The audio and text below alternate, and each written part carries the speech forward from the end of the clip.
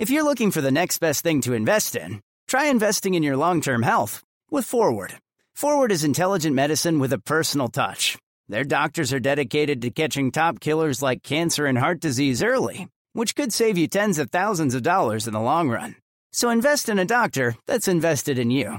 Visit GoForward.com to learn more about how Forward can help you manage your long-term health risks for one flat monthly fee. That's GoForward.com.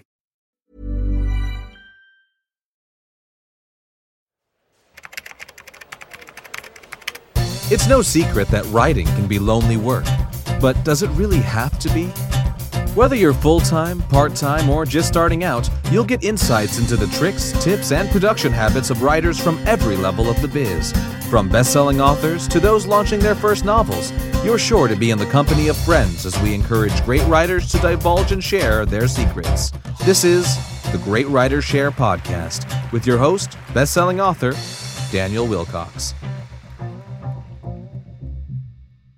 Hello and welcome to the Great Writers Share podcast with me, Daniel Wilcox, where every week I hijack an hour or so of time from some of the kindest and hardest working writers around today to join me on the show and discuss everything that makes them tick, roar and bounce. Today's date, as of recording, is Monday the 27th of July, and I'll dive straight in with my personal update. So today was very, very exciting for me. We are achieving something of normality back in the UK, and by normality I mean if you take into account face masks and offensive amounts of hand sanitizer. So it was my first venture into town today where I was actually able to go to some of the cafes that are newly allowing you to sit in. And I'll be honest, it was absolutely awesome actually getting the chance to go back into an environment where I seem to work best just being out and around people, because as many of you guys obviously know, that writing can be very, very solitary. I say it in the intro to the show.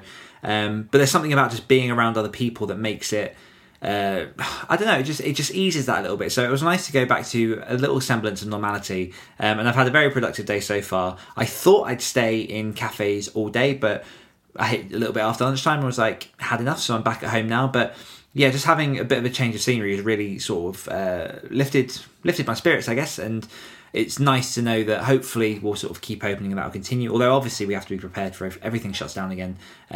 But we'll see what happens. But yeah, it was really, really nice, and hats off to 200 Degrees and Costa for doing everything they can to make it as safe as possible for their customers. Not that they're sponsors of this show or anything. In fiction news, when this podcast goes live, When Winter Comes episode 3 will be live, completing the first 3 episodes of my long-running serialized novel, my long-running serialized novel. Let's try that. And yeah, I have no idea how it's going to perform so far. Hopefully people like it. The feedback I'm getting back from ARC readers is good. It's, it'll do whatever it does on the day that it comes out. So obviously by the time this episode airs, I'll have a bit of a hindsight on how the launch went, but it's ticking along. It's doing what I need it to do, and I'll be getting stuck into episode 4 with the view that it will now be a monthly release instead of once every fortnight, and we'll see how that goes. In non-fiction news, I haven't made any progress yet with the productivity book. I am just percolating on it and just reading a few other books at the minute to get a bit of a landscape of my own thinking, and just to see if there are any sort of familiar ideas or anything that I can boost my knowledge with before I actually start putting fingers to keyboard and making it happen. I am still aiming for something to come out by the end of this year, so we'll see what happens there. But yeah, I'm feeling good about it. I don't really want to rush it, which you can, I won't go to that side of things, but no, I'm not going to rush it, and I am looking forward to actually getting stuck in and making it happen. The weekly Great Writers Share tease, big changes are coming. Episode 50 is fast approaching, and I'll say no more this week. But I will also do a little add-on just for anyone who's looking to get more involved in the Great Writers Share community. Just because I've not shouted this out in a few weeks, check out the Facebook group for Great Writers Share, which is just facebook.com/groups/Great Writers Share, and also our Patreon, which I will announce or I will shout out a little bit later. Today's guest is the wonderful Ian Robb Wright, who is a horror author from Birmingham, so coming close to my neck of the woods. I last spoke to Ian back in 2017. I believe it was Christmas around 2017. on the Story Studio podcast, and it's really interesting. I love having the chance to catch up with authors and see what's happening, particularly those that have continued to make it work, continue to do great things. And I'm on Ian's newsletter list. I have been for years, and I love seeing his updates. So it was interesting getting to ask some of the questions that I had, to pick his brains a little bit, because he started his career way back in 2011, and he's been making it work since. He's had to go through all the different Amazon algorithm changes, everything else. He's dodged, dived, dip, duck, whatever the dodgeable D's are. Oh, Jesus. Dodge, duck, dip, dive, and dodge. There we go. Everything that the Amazon has thrown at him, and he's managed to keep making it work. So we go a little bit into his history, a little bit into how he has managed to make it a sustainable career, and how he continues to keep pushing forward, his attitudes, anything that's changed over the last 3 years dramatically. We talk about how he has brought his partner into the business with him, and some of the complications that may come with that, because I find that side of things fascinating, when you can actually take a romantic relationship and then turn that into a business relationship and not have one interfere with the other. I think there's massive lessons to be learned from that, because it's a very difficult thing to do. Not everyone is compatible in love and business, so they've managed to make it work, and we go into that. And we also talk a lot about Ian's attitude towards a mailing list and how he uses his as a central pillar of his business, which for people who have been in this game a while, I don't think that's going to be too rare a concept, but for anyone who's listening who is new into their author career, it's definitely something to watch out for. The Great Writers Share podcast is brought to you by all of our wonderful patrons over at www.patreon.com/Great Writers Share, where for as little as $1 a month you can get extra access to lots of great, fantastic bonus extra stuff. So we've got early access to ad-free episodes. You can get entry into our growing private Great Writers Share community, early access to the Great Writers Learn content, and so much more, particularly with the upcoming changes in a few weeks. I definitely advise that if you want to get on board now, because there's lots to come your way. And you get involved one more time at www.patreon.com/Great Writers Share. And now, without any further ado, let's dive into the interview with the one and only Ian Rob Wright.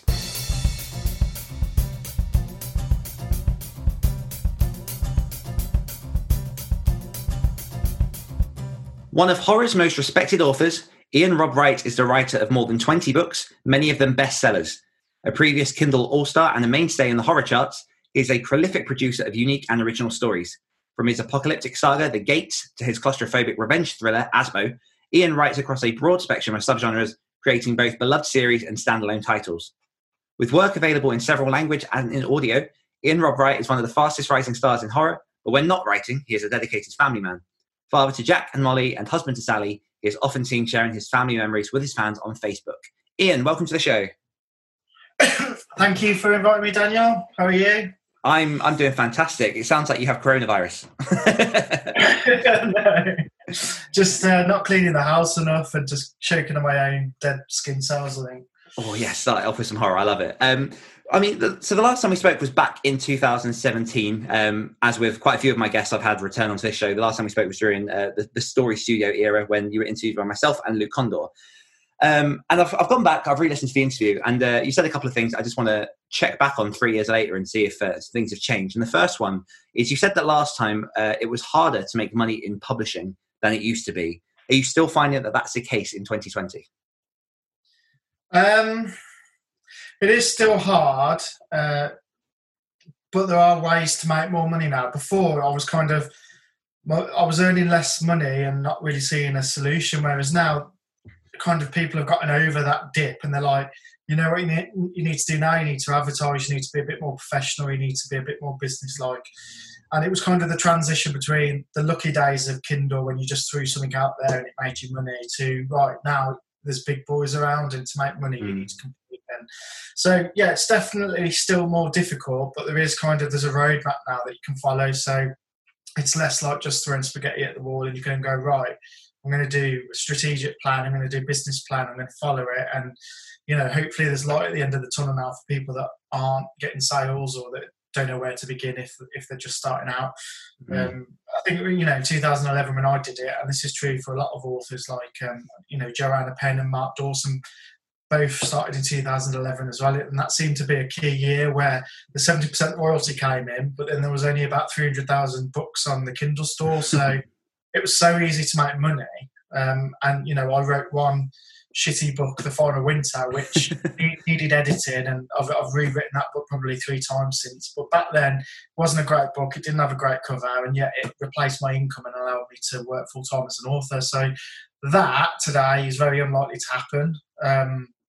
I think today you've got to go, right, I want to be an author. I'm serious about it. I'm going to try hard, and I'm going to do it, the right way. And it takes a bit of effort and time now.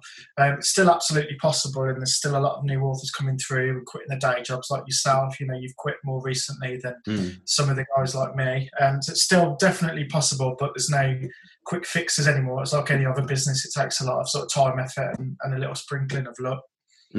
Just to sprinkle a bit of context on your journey for my audience, are you okay just to give a little bit of an overview of your journey from sort of 2011 to now, and maybe some of the key markers that you've experienced along your way with some of your releases and maybe the changes on Kindle? Yeah, well, I mean, serendipity got me where I am. I think if the situation that caused me to be a full-time author happened even 2 years later, it wouldn't have panned out the way it did. I was a phone salesman. Sometimes a salesman, sometimes a manager, but I'd work for Orange, Phones for You, a couple of others, and that had pretty much been what I'd been doing since I'd left college. I was at university, but I spent all my money on booze, and I ended up quitting after a year and things. And this was the University of Birmingham, so it's a good university as well. But I was just a bit of a mess. So I started being a full-time phone salesman. I was earning quite good money. And this was back when mobile phones were pretty new in the UK. So pretty much everyone through the door came in and didn't have a mobile phone, and you could sell them one. So I made a mistake when I was young by following money instead of what I actually wanted to do. So I started out on Orange, and I was making, a couple of grand a month as a teenager, and it was great. And I quit university because I wanted to be an English teacher and things. And I did 1 year, and then that was it. Thought phones were great. I thought I was going to be a manager, and that was my career. A few years down the line, I was miserable. I hated it. Everybody had a mobile phone, which meant everybody through the door, you had to basically scam them. You had to try and get them to cancel their contract with T-Mobile and get them to come to Three. And it got really nasty and really sort of dog-eat-dog. And, I was in a position where I was being forced to sell insurance to old ladies, and I just hated it. And the managers were under stress, so they started becoming complete tosspots, and area managers were only interested in their bonuses, which, in fairness for you, the area manager bonus was 50 grand a year on top of their 50. So if you messed with their bonus, they would, make your life hell.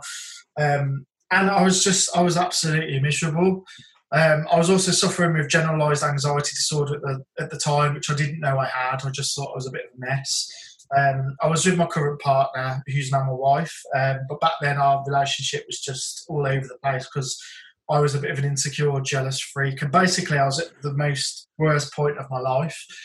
And I was pretty close to a nervous breakdown, I'd say, and kind of the light at the end of the tunnel for me, and at the time it was a pipe dream, and I was completely naive and kidding myself, but I was writing a book in my spare time, and I'd always wanted to be an author. I was like, I'm going to be an author, I can't do phones anymore. One day a manager at Three pushed me a bit too hard, and I just walked out, said I'm done. I'm like, fuck it. Came home, my wife was like, well, she was my girlfriend then, but I was living at her house, and she was like, why, you've just quit your job like that, like where are we going to get money from and stuff? So she was really angry, but she was successful. She could kind of afford to pay the bill. So she said, like, you keep going on about this bloody book. What are you going to do? You're going to send it off to agents and all that? And I was like, yeah, I'll do that. Honestly, if I haven't got a job in 6 months, I'll go back into the phone industry. I can walk into any phone industry job, which I could because of my experience and things. And sort of it was musical chairs at the phone shops because people were always coming and going. So she gave me 6 months, and I was like, okay, that's fine. 6 months, I promise I'll get this book published. I'm going to send it to every agent, which, I did. And I spent weeks doing these, really repetitive letters and things like that and sending it off. I had the Writers and Artists Handbook, which she was supposed to get.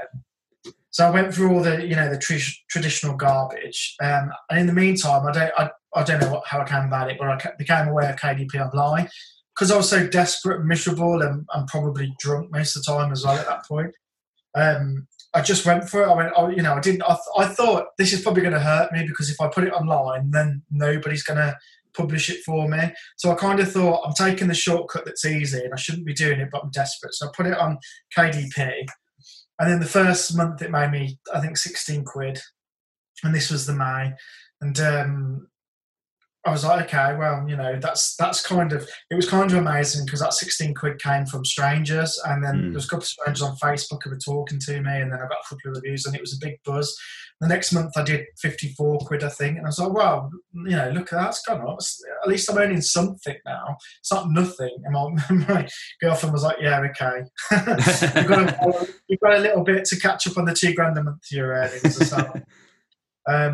And then the next month it did over 100. And then at month 6 it did about 1,500 quid, which was more or less what I was earning as a salesman after tax. So I was like, I've fucking done it. I said, give me 6 months. It's month 6. I've come in at the wire and I've done it. I've replaced my income. About 6 months after that, I had a $5,000 month, and we went out and brought a new sofa and a massive telly, and it was kind of like pinching myself. And I was like, this can't be happening. I've got one book out. Actually, the $5,000 came when I released my second book. So I had 2 books out, and I did a $5,000. And up until that point, that was stupid, crazy money. I'd never earned. The most I'd ever earned in my life was probably $2,500, $3,000 during a Christmas month, as a manager at Fame TV, probably. So having $5,000 come to me, it was just like, it completely changed my worldview, because I didn't even understand you could have that amount of money in your hand. So yeah, it was kind of up and down for a bit, but my wife had a really good job. She had a family business, and her earnings were good, and they were always the same, so we could kind of rely on that. And it gave me the breathing room to just kind of go for it. And that was 2011, and I've never worked for anyone since. And generally, with a few exceptions, every year I've earned more than the previous year. A couple of years ago, there was a couple of exceptions, and then I found out about Facebook advertising back when that worked really fucking well. And then I had a crazy bloody year when I was doing like $20,000 a month. So I went from like a bit of a bad year to suddenly go, whoa. And then that was like, I've got Mercedes parts on the drive. I live in a 5-bedroom house and shit. But then the sales went down again. So now I'm in a 5-bedroom house with a Mercedes, and I'm not earning that money. So I'm like, yeah.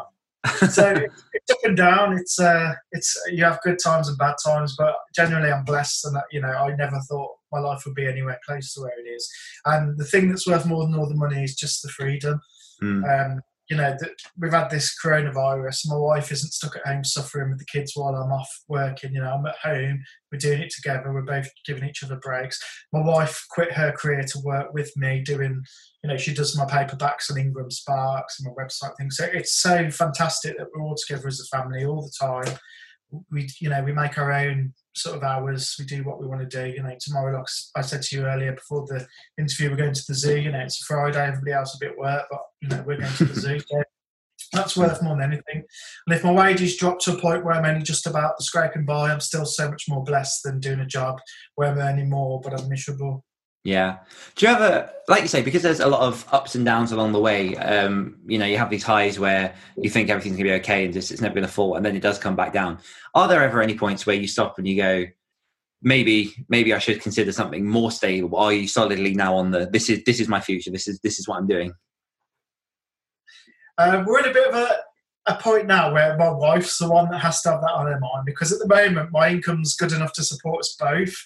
And she helps with the business and keeps that income up there. But if income from the book starts to fall, then the dagger starts to kind of hang over her head, and she has to go get a job, because what I'm earning as an author is so much more than I'd earn doing anything else, because I'm not qualified. I don't really have any experience other than a bit of sales and stuff. So for me, my earnings would have to go so low to be at a point where it would be better to get a job elsewhere. Whereas for my wife, she was a managing director and she could get a high-paid job. So she's the one that's kind of more vulnerable to that. But there's been probably twice over the last sort of 9-10 years when it's looked like, okay, the dream might be coming to an end now. I've had a run of it, and sales have gone really bad. And I'm still really blessed, because when I talk about having really bad months, really, those 2 dips that almost forced me to contemplate work elsewhere, those were still sort of $2,500, 3 months. And I have to remind myself that for a lot of authors, that would be, a dream come true to earn that from book sales. So I have to keep it in perspective that kind of a bad year for me is only bad in relation to sort of what I've been doing. So you have to kind of keep yourself grounded and go, you know what, as long as we're paying the bills, I'm so lucky to do this. Yeah, there's definitely been a couple of times when it's looked dire, and that's a key to me still being around, because I know there's some guys that started off with me that they're not full time anymore, or they're not even doing it. They've moved on to other things. And for me, I've always managed to come back because I always keep going until I find what works. And in the early days, that used to be experimentation and kind of being a bit of a trendsetter myself, but I've totally been kind of left behind now. I'm not one of the guys that can give out advice that nobody else knows, which I was doing a lot at the beginning. I'm very much a follower now, but I know the guys to follow. So for me, Mark Dawson turned it around for me with his Facebook course, because I was coming off the back of one of my worst years, and I was desperate and looking for a solution, and I found Mark's Facebook course. And as I said, the next year was the best year I've ever had. So there's always some key you can find that will unlock, the sales and the growth, but the market never stays static. So what you've got 1 minute won't work forever. And Facebook ads, while I still use them, they're not the money spinners that they were for me. They're just kind of keeping me consistent now and keeping me from falling. But I'm still always on the search for the next big thing. And while that used to be something I could find out on my own, it's the market's evolved so much now that you've got you want to follow the experts that spent 10 years in marketing, or they're IT geniuses that work out some sort of algorithm. These are the people that I follow now, because they're the ones that think outside the box and they kind of create their own success. And then luckily, if you're getting quick enough, you can kind of ride their wave. Absolutely. And you're now at a point where, like we said in the intro, you've got a fair host of books behind your name now. You've got well over 20 novels, and a couple of different series as well.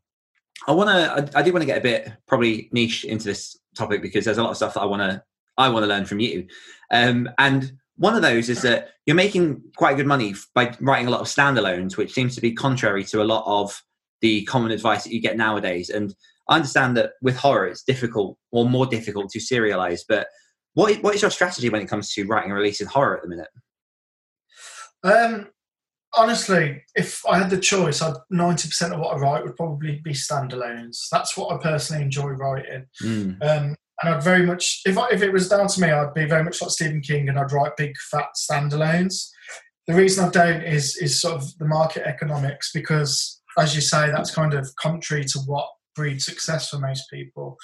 So there's been a couple of times when I've written for the market rather than for myself. The first time was when KU first came around, Kindle Unlimited, and it favoured sort of downloads quantity over quality. So if somebody downloaded your book, I forget now, you got like 25p or something, and you get that every single time you had a book downloaded, whether it was a 100,000 word novel or a 25-page short story, you get paid the same. And straight away you had all these authors with shorter works were suddenly doing better, and they started, you get short stories spammed everywhere and things like that. So I was forced, because my income literally halved about 50%.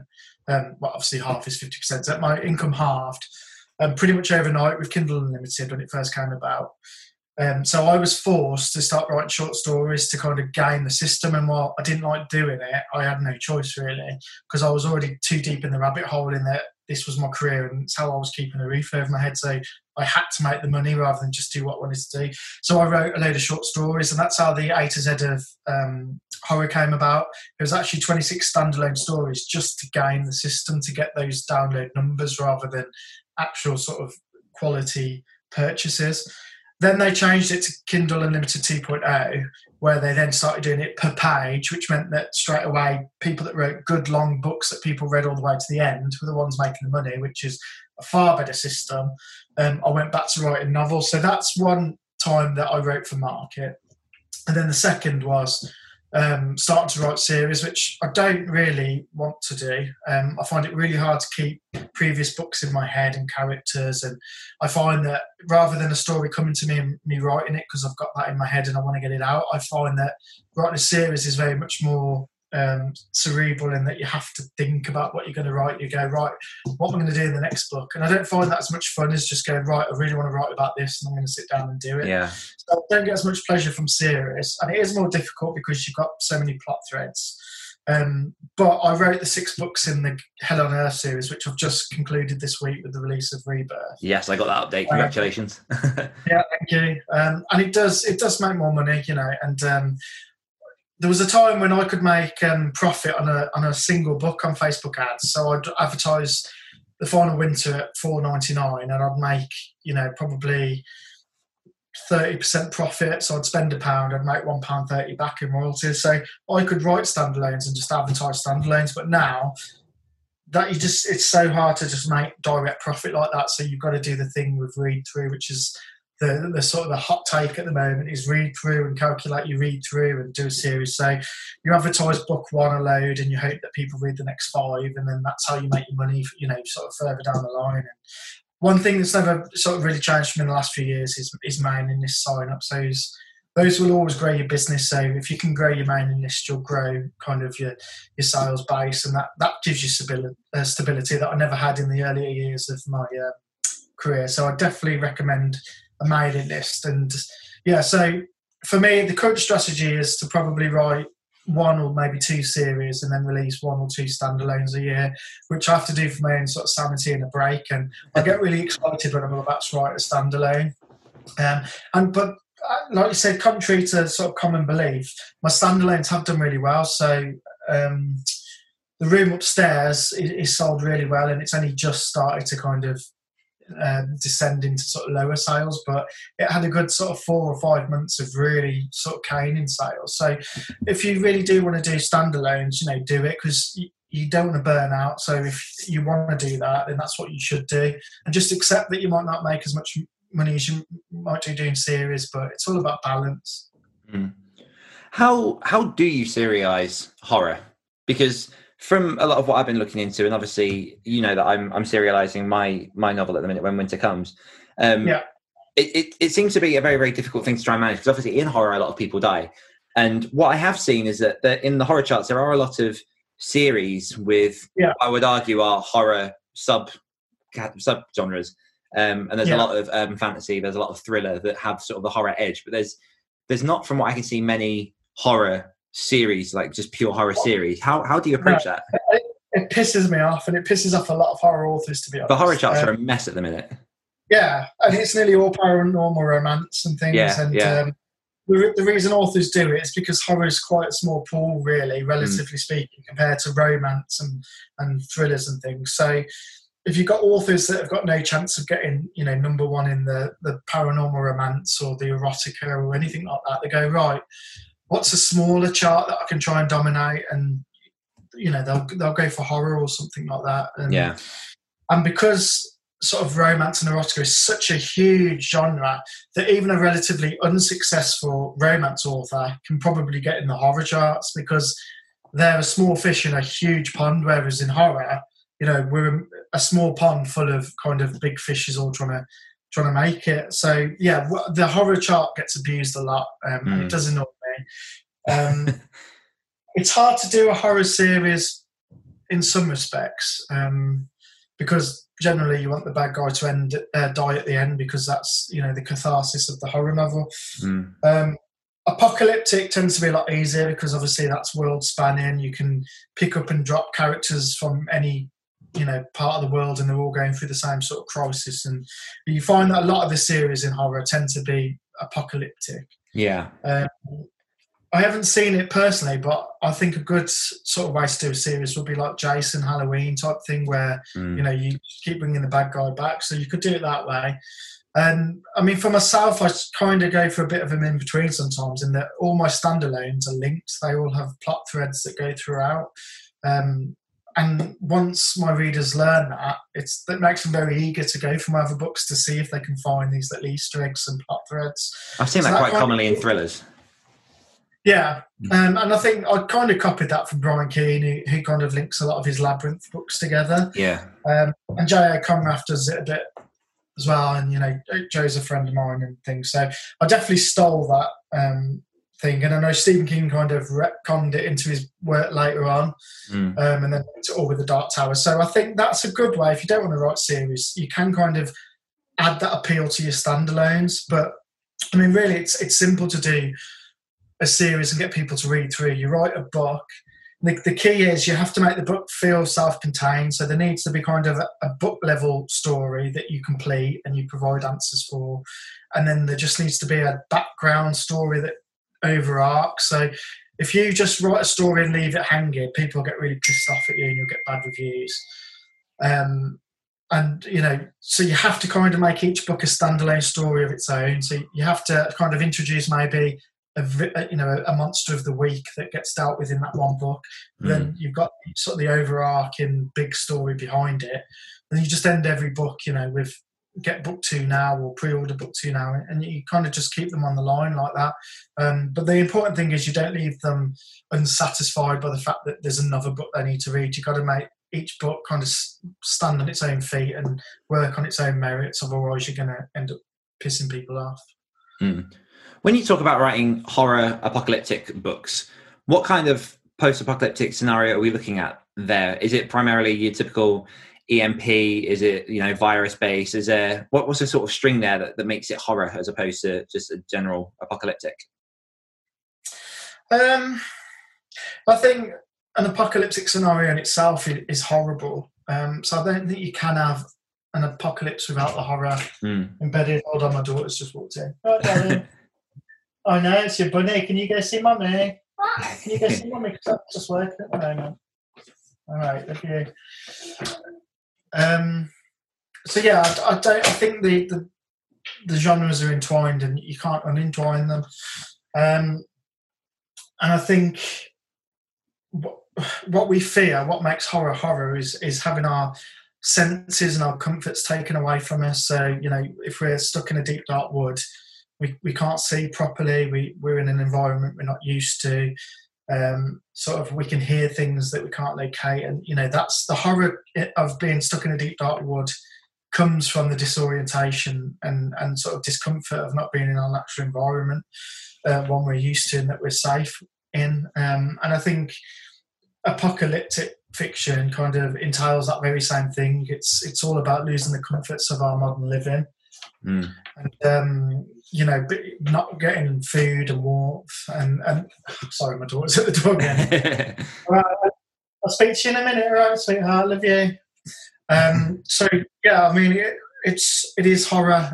It's all about sort of taking away the things that make us feel safe, and forcing us to kind of confront our inner strengths that we might not know are there, and force us to confront our weaknesses, you know. So horror is very much about deprivation. I think it's about depriving a person of something they rely on, and then it's watching, you know, how much of their inner strength they can find to kind of vanquish the obstacle that's, you know, it's very much people always say that horror, you know, is a bit of a disturbed genre and how do you come up with these ideas, but I find it the most uplifting genre because I think it's always about finding our inner strength and overcoming, you know, things that we're afraid of, and it's very much good overcoming evil, you know, 9 times out of 10. So it's very cathartic, it's very uplifting, and I think that horror is all about hope. It's all about, you know, we might be at our lowest ebb, but we can always kind of come back from the very worst. So it's an allegory for many things in our life, you know, and many horror films are metaphors for parts of life like alcohol and teenage sex and, you know, all those things. It's to kind of put things in perspective for us. And nothing does that more than sort of an apocalyptic scenario where everything we take for granted, you know, is taken away from us, and we learn just how much we're like animals when you par everything back.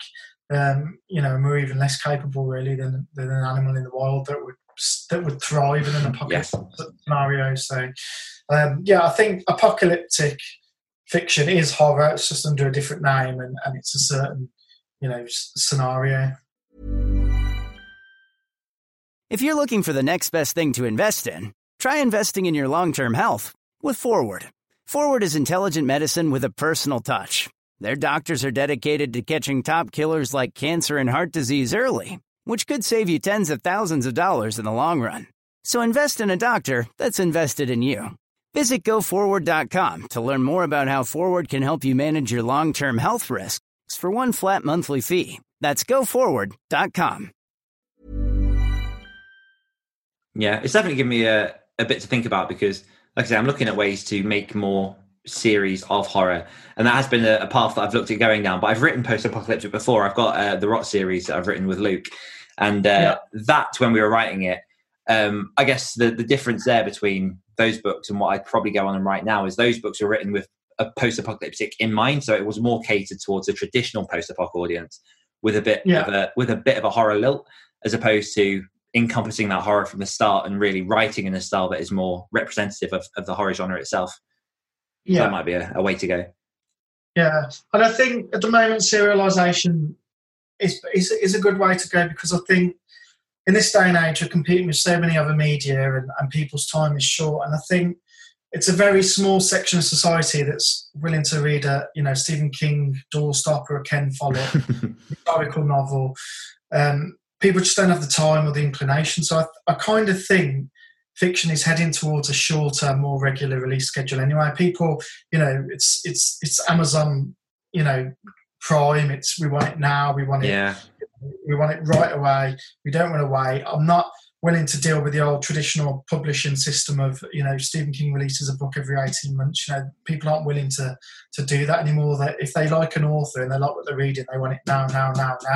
And I think they would prefer 30,000 word books that they can get every 3 months than waiting, 2 years for one massive doorstop. So I think that's the way the market's going to go. And I think that serves, the emerging audience of people that have grown up with iPads and things, and that might be able to read, 10 minutes on the train here and there, and they don't want to really have to invest themselves in a book.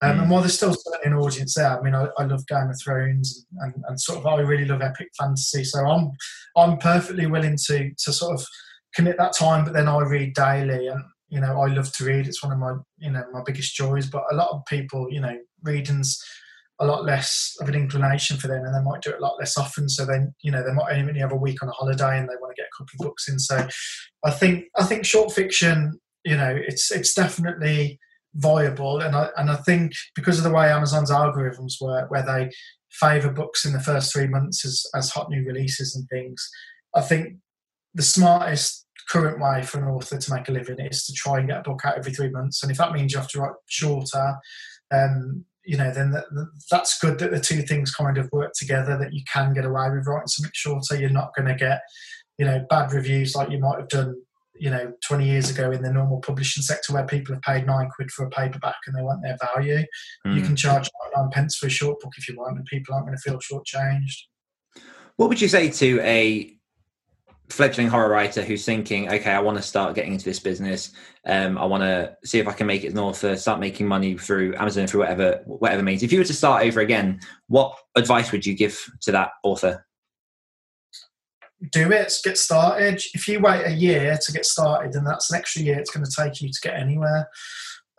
So do it, make your first book as good as you can make it. If you've got some savings, get it edited properly and get a proper cover.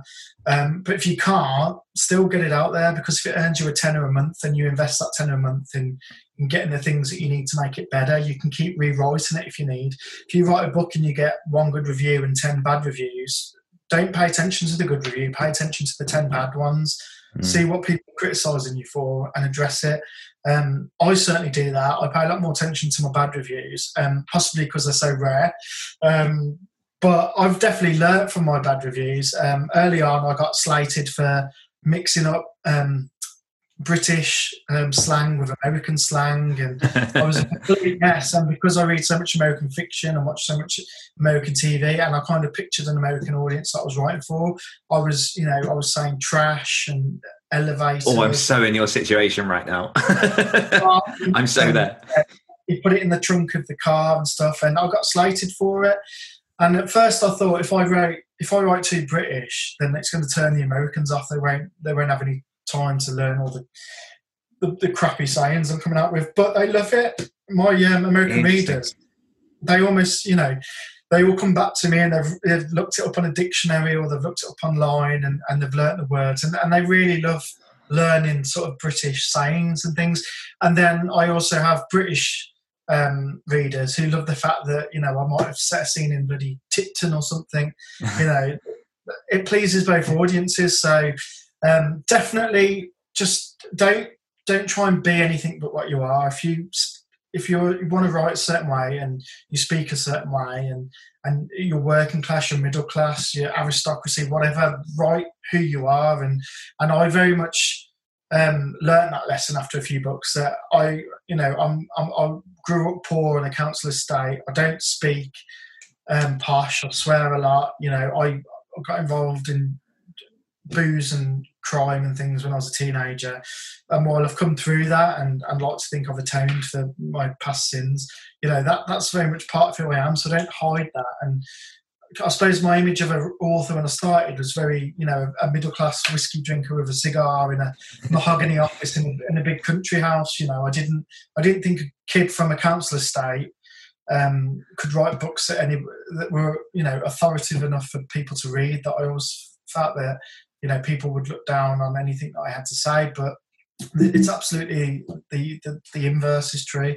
If anything, people enjoy the fact that I do have an understanding of the working class. I'm not just writing them as a sort of a viewer. I've actually I've been working class and I'm now middle class, and I'm not kind of mocking either side. That solves so many of our problems. I released a novella last year, and I literally had that thing where I was like, most of my audience are American. I'll try and cater it towards the American audience. And I did just get picked up on people. They're just like, you've not used this right. And, this stands out. And, is it UK or US? And the stuff I've written since has all just been, no, I'm focusing on UK because that's what I know. That's what I'm good at. And then it seems to have been more well received. Yeah. So that's a problem solved. You mentioned J.A. Conrath earlier, and obviously he's a blurb on a lot of your books. And last time we spoke, again back in 2017, you mentioned that you'd dabbled in some collaborations, but it wasn't something that you'd feel that you'd probably pick up again. Yet in the last few months, you have released a couple of books again with J.A. Conrath. I didn't know if you wanted to speak a little bit to that and what might have changed to make you think about collaboration again. I haven't. We've re-released the previous 2 books that we wrote together because they were published through an agency, and now they're published directly by Joe through Book Rabbit, I think it's called. Bundle Rabbit. We've re-released the books, but we haven't written anything new. Funnily enough, last year, and I hope these 2 guys won't mind me mentioning them, but we were actually, I was writing a book with 2 other authors, Bobby Adair and T.W. Piperbrook, both authors, and we were going to write an artificial intelligence apocalypse story. Amazing. We kind of made a little bit of headway, and then one of us had to drop out, unfortunately, due to some personal issues, and it kind of got abandoned. And T.W. Piperbrook was actually a replacement for an initial author that also dropped out, so it kind of turned into, look, this just isn't happening, is it? And that's part of the problem. It's difficult working with other people. And for me, I'm not really a people person, and I don't mean that misanthropic. I'm not unfriendly or anything like that. And if you meet me in the street, by all means, say hello and I'll have a chat. But I like being at home. I like working in my own world, in my own set way. I don't really like having to do things other people's ways, and I don't want to work with other people and have to change. I'm very set in my ways, and I suppose because I have the luxury of doing that, I don't really want to do anything but sit at my computer, write what I want to write, how I want to write, when I want to write it, release it when I want to write it. And for me, it's just adds a lot of stress that I don't want working with other authors. And in recent years, I've pared down anything extracurricular. I closed down the self-publishing course I was doing, and I was going to do merchandise and things, and it was all making me miserable. It was all making me stressed. And I just thought, you know what? The thing I really enjoy is writing books, and that's what my audience actually want me to do. So I'm going to do that, and I've been a lot happier since. And whilst I still have to do a lot of marketing with advertising and things, it's great that I've got my wife Sally to do my website and to do get the paperbacks formatted and stuff, because I just all I want to do is write, because anything else just stresses me and makes me miserable. So I mean, when I say I'm not a people person, I just I like being in my own head, and I'm very much my best friend is my wife, and I love being around my wife and my kids, and rarely do I need anything more than that. So for me, I can completely live on a desert island with just those people and be fine. So, but then you've got guys like Matt Shaw, who's a good friend of mine. Like, he is a social butterfly. He hardly ever, he's met everybody. He's been all over the world for a 10-minute meeting, and he's the complete opposite of me. So, it depends on who you are as a person. And the great thing about being an author is it allows you to do what you want to do. Matt Shaw going into films, and he's used it as a platform to do exactly what he wants to do with his life. And for me, the opposite is true. The less I have to do with the outside world, the better. Which is why you won't see me really at conventions and things like that. And I don't do public book signings and stuff, because I find it, well, no offence to people like Matt, but I kind of find it vanity over sanity. For me, I went to Cardiff to do a book signing with Matt Shaw at a Comic-Con a few years back, and it ended up costing me more than I made because of hotels and travel and things. And I just thought, well, it was great to meet everybody. I've missed a weekend being with my son, who was like a baby at the time and stuff. And I just thought, maybe when my kids are older, I might get about a bit more. But at the moment, I speak to people online a lot, and I do try to be there for my fans and readers and that. But generally, I like to be in the house or at the zoo with the kids. What was the process like bringing your wife into the business? It was difficult, to be honest. And I think my wife's business got purchased by a large conglomerate, and they kept her on as a managing director. And she didn't make a fortune or anything like that. The business wasn't worth anything because it was struggling. So she kind of just went from owning her own business to kind of still being in charge of that business, but working for somebody else. And that kind of, it just, it didn't work, and it wasn't going to work. She wasn't happy. She didn't like, this business she'd run for 10 years, being managed in ways she didn't agree with. But then she also appreciated the fact that it wasn't her business anymore. So eventually she left, and she kind of toyed with helping me out, but then it was kind of like, does she do something else? Does she start a new business and things like that? And if you ever want to start a business, try coming up with a bloody idea, because it is impossible. We spent probably a whole year just trying to think, what could we do to make money? And everything's done. And any business you can think of, it's so difficult because everything's already out there. So unless you're in IT and you can invent some brilliant machine, or it's so difficult nowadays. So that kind of went out the window. And then she was going to be a Slimming World consultant, and but then you find out the truth behind that business model, and you're like, yeah, it isn't actually making money for anybody but Slimming World. So she was kind of like, well, I really do want to do the business with you, Ian, because it'd be great to work together with things. And the biggest problem was, at that point, I had 10 years of knowledge of learning things, because you do learn things constantly in this job. So I knew how to set up a website, I knew how to use Photoshop, I knew how to do Facebook ads, and trying to explain that stuff is so difficult that it did end up making her feel quite, I suppose, insecure and things. And it was also really difficult for me to go from 10 years doing everything myself to relinquishing. So there was definitely issues with it. And I think it came to a head and we had a big blowout about it, a big argument. But then after that, it's been fine. And I think she was in a position where she wasn't respecting the 10 years I'd put into this business, and felt I was talking down to all the time. And I also wasn't respecting the fact that I needed to kind of let her off the reins and go. So once we had a blowout at each other, it's been fine ever since. And it's great. We've got desks next to each other. And she does all the stuff that I don't want to do, all the stuff that takes me away from sort of writing, but then that tends to be the stuff she loves. So it works really well. And a lot of people go, oh God, how can you stand working with your partner and being with her 24 hours a day? But then it's like, because I married my best friend, because I married the person I like being around the most. I mean, isn't that the point? I can't understand why you'd marry someone that you don't want to be with all the time. It's like, I wouldn't have married her otherwise. I'd have found someone that I did like being with. So for me, yeah, it's great.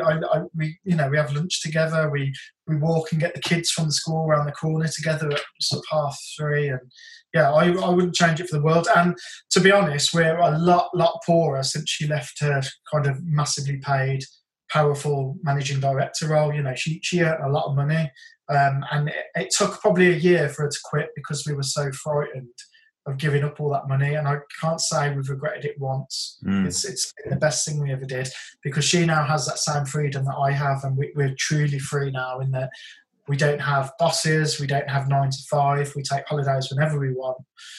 We're always there for the kids. We don't miss a thing, and that's, that makes me feel even more blessed, because I managed to create a business, not just for me now, but for my wife, and we're both free. And, again, that's why it might be hard, but if you want to be an author, then do it today. Don't wait. Don't doubt yourself. Even if your book's not that great, you've got to start. Just get it out there. If you get bad reviews, read the bad reviews, fix it. Write book 2 and make it better. Write book 3 and make that better. Start a mailing list and start adding people. It might take you 10 years. It might take you 1 year. That might depend on how good an author you are, but it's not magic. And I know a lot of authors would like you to think that there's some sort of superior being that has a God-given talent that can't be learned. But it is a job. I'm twice the author I was 10 years ago, because I've learnt to be, because I've learnt how to write properly, and because editors have helped me and things. Probably not everybody can be an author, but I think if somebody wants to be an author, then that means they've probably got the thing in them that means they can do it, because they want to be one. So do it. Don't doubt. Don't worry about it being hard. Don't feel like a fraud and that you've got no right to be here, because all that's in the past. All that bullshit is gone. You don't need anyone's permission anymore. If you want to tell a story and try and sell it to people, do it. If you make £5 a year, so what? You've made money. From something you love. So just do it, because if it works for you, like it has for me and a lot of other authors, it's just, you are truly blessed. It's like winning the lottery of jobs. No, that's absolutely right. I totally agree with that. I remember the first real money I made off of writing, I was doing, it was a weird blog, and I won't go into the intricacies of it, but it basically involved cryptocurrency earning through blogging and people upvoting. I managed to basically just from a week of blogging make £300 on this site through different cryptocurrencies and stuff. And part of me was like, it's cryptocurrency, I'll never get it. But then I found ways to convert that into real cash, and I drew that out, and I was like, oh my God. Like, particularly when you're working a job, and like you say, you've got that benchmark money you're earning anyway. Anything above that is amazing. So it could be 5, it could be 10 quid. The fact that you've actually made money just from putting words out there is a real boost to push you forward. I remember taking, I think, like about 300 quid, and I took a big chunk of that. And at the time, I gave my partner at the time, bought her a cake mixer because she was massively into baking. I've never felt like, a bigger man since, because it's like, I bought this money and this is for you. This is made of writer money. Go make cake. So it's quite a big moment. But yeah, there's definitely something to be said for just getting your fingers on the keyboard, writing, and just making something happen, because nothing will unless you put those wheels into motion. And the beauty of it is, even while you're not successful, anything you earn is extra money, and I think most people would like a bit of extra money. So say you're only earning £300-400 a month, that's a good pay rise. And once you write the book once, it's out there forever, earning you a bit of money. I just, if you want to be an author, do it for the pure joy of doing it. And if you earn any money, then that's, it's money. It's however much it is, it's extra money. And all you really need to concentrate on is just doing better than yourself previously. You don't compete with anybody else. You don't think about a certain amount of money you need to earn. You just go, right, last month I earned 14 quid. This month I earned 30. I've doubled it, 30 quid more than nothing, but you've improved, you've gotten better. And that's what you need to do with this business. Like any business, is you just got to try and keep making the business better and keep collecting customers and then keeping those customers. And that isn't an overnight thing, and what it almost was in 2011 for me and many other authors. It's like any other business. If you want to be a dog groomer, you're not going to be rich overnight. You need to advertise, you need to find the clients, and you also need to do good dog grooming with the clients you do get, and it's the same with any business. So write a book and then just concentrate on making either that book better or your next book better, and you just go from there, and you just try and improve on yourself, and eventually you'll reach some point that you never thought you would. You've mentioned mailing lists a couple of times. Obviously that's a very, very vital part of your entire business. What are you currently employing in terms of how you're recruiting people onto your mailing list at the minute? What are your big imports? The most important thing, I think, is the reader magnet, because you've got to entice people to sign up, and that can be easy or hard based on whether people like you or not already. But obviously, if you're just starting out, then it can be more difficult. If you've only got one novel, then you don't necessarily want to give that novel away for free.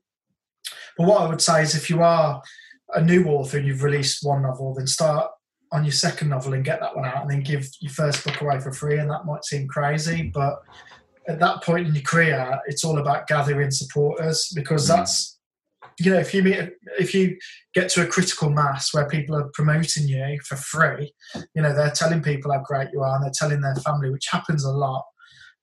You reach that critical mass, and then kind of your business takes off on its own.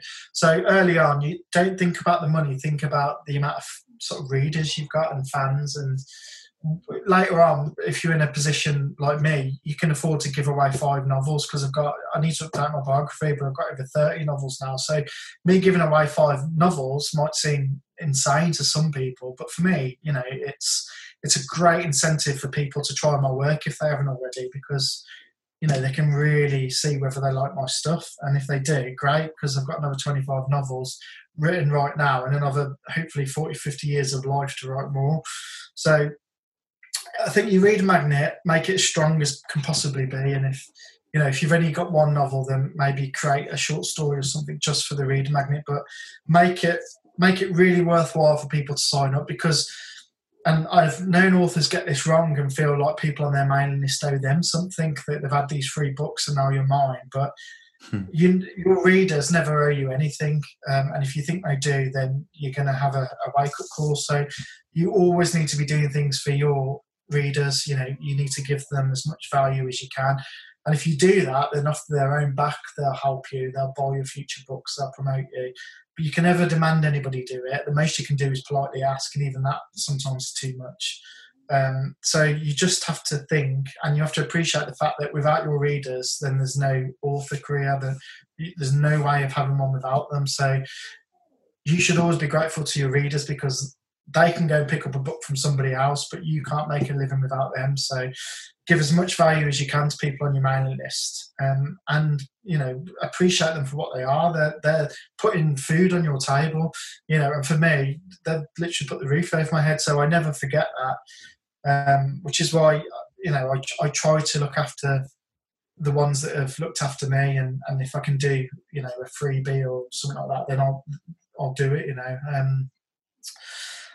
I think it's automation's obviously really important as well, because if you're serious about a mailing list and you are adding people constantly, the last thing you want to be doing is having to reply to emails individually and handing over books and stuff. So you need to set up some sort of automation, and that's a learning process in itself, and doesn't come easily if you're not technical minded, but that's a key part of it. But for me, I have call to actions at the end of all my books. I have an advert with an image saying that you can get free books if you go to this link.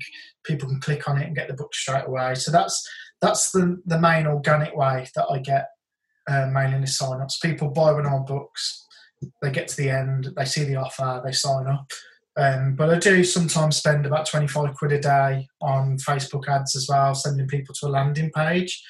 I did used to use Facebook lead gen ads, which automatically adds people to your mailing list, but I found that the quality, you probably found that out of every 3 subscribers, only one of them really opened your emails, whereas with a landing page, you might get less people signing up, but you find about 50% of them are genuine sort of sign-ups. That's so key, yeah. So, set up a landing page and send as many people to it as you can. You can do that for free just by posting on Facebook or mentioning it wherever you can, mention it in your email signatures and things, and put it on a business card, leave your business card everywhere. There's free ways you can do that. And then if you've got a bit of money, especially if you're starting out, if you're earning 50 quid a month in sales, maybe put 25 quid a month on it, just on a little ad that's spending, £1 a day, just to add a couple of people a day, because you want that positive momentum always. You always want something to be happening. You always want something to be growing. I don't spend too much on mailing lists because I do get a lot of organic sort of sign-ups, and I also feel that with the amount of books I've got, I can spend that money on advertising a book, and I'll get the sign-up incidentally when they get to an advert at the end, or things like that. So for me, I get more bang for my buck by actually promoting books and trying to get people to buy them. But definitely starting out when you don't have 30 books on sale, concentrating you sort of your spare funds on signing up mailing list subscribers is probably a pretty smart thing to do. We are unfortunately coming up to time, but I do have one main question before we go into the quick fire round, which is why do you, Ian Rob Wright, write? What do I write? Why do you write? Why do I write? I don't know really. I would say the same. I don't really know why. I mean, for the same reason that I love to read and watch films and play video games, I like to escape. I like escapism. I like to fantasize. I like to daydream, and I love being involved, in my work life in that as well. I relax by escaping into sort of these fictional worlds, and I made my day job the same thing, so I get to enjoy, all my life. And I think it's just something I always wanted to do as a child, and somebody that becomes an Olympic sprinter, that's something in them that they want to do that. It's something, I think it's part of the human condition, and that we've always told stories. And some personality types just have this burning desire to kind of create, and some people might paint, and some people might play the piano. But, for me, I love to read, I love stories, I love characters. So I just I wanted to do what I love for my job, and that's what I do. Beautiful. Well put. Okay, so into the quick fire round now, which is 10 questions. I'm going to throw at you as quickly as possible. You can say pass at any point, but we're going to try and go as fast as we can. Are you ready? Yeah. Beautiful. Do you prefer being hot or cold? Cold. What's your favourite TV show of all time? Jesus. Angel, probably. When was the last time you sneezed? Yesterday. What's your favourite type of monster or demon? Ooh, I like gins. Nice. Do you believe in ghosts? No. Are you right or left-handed? Right. When was the last time you scared yourself with your writing? Never. You get given £10,000, no strings attached. What do you do with it? Pay it off the mortgage. What's your favourite word? Discombobulated. Which 3 people do you thank in your Pulitzer Prize-winning speech? My wife and my 2 children. Beautiful. That's 10 questions. One bonus question is, where can my listeners find out everything about you and all that you're working on? IanRobWright.com will generally tell you what I'm up to, but if you want news immediately as it comes out, then my mailing list stores are the first people to know what's going on. Beautiful. I'll drop some links to that in the show notes for anyone that wants to check that out. Ian, thank you so much for coming on the show. It's been really nice to catch up. Been a pleasure. Thank you, Daniel. No worries. And thank you everyone for listening, and I will see you next week. Thanks for listening to this week's episode of the Great Writer Share podcast. Next week, I'll be joined by podcasters and authors of gay romance fiction, Jeff Adams and Will Knaus. Don't forget you can get early access to every episode of the Great Writer Share podcast and the chance to ask upcoming guests any of your questions just by becoming a patron of the show. All you need to do is visit www.patreon.com/greatwritershare and support the show for as little as $1 a month. One more time, that's www.patreon.com/greatwritershare. Until next time.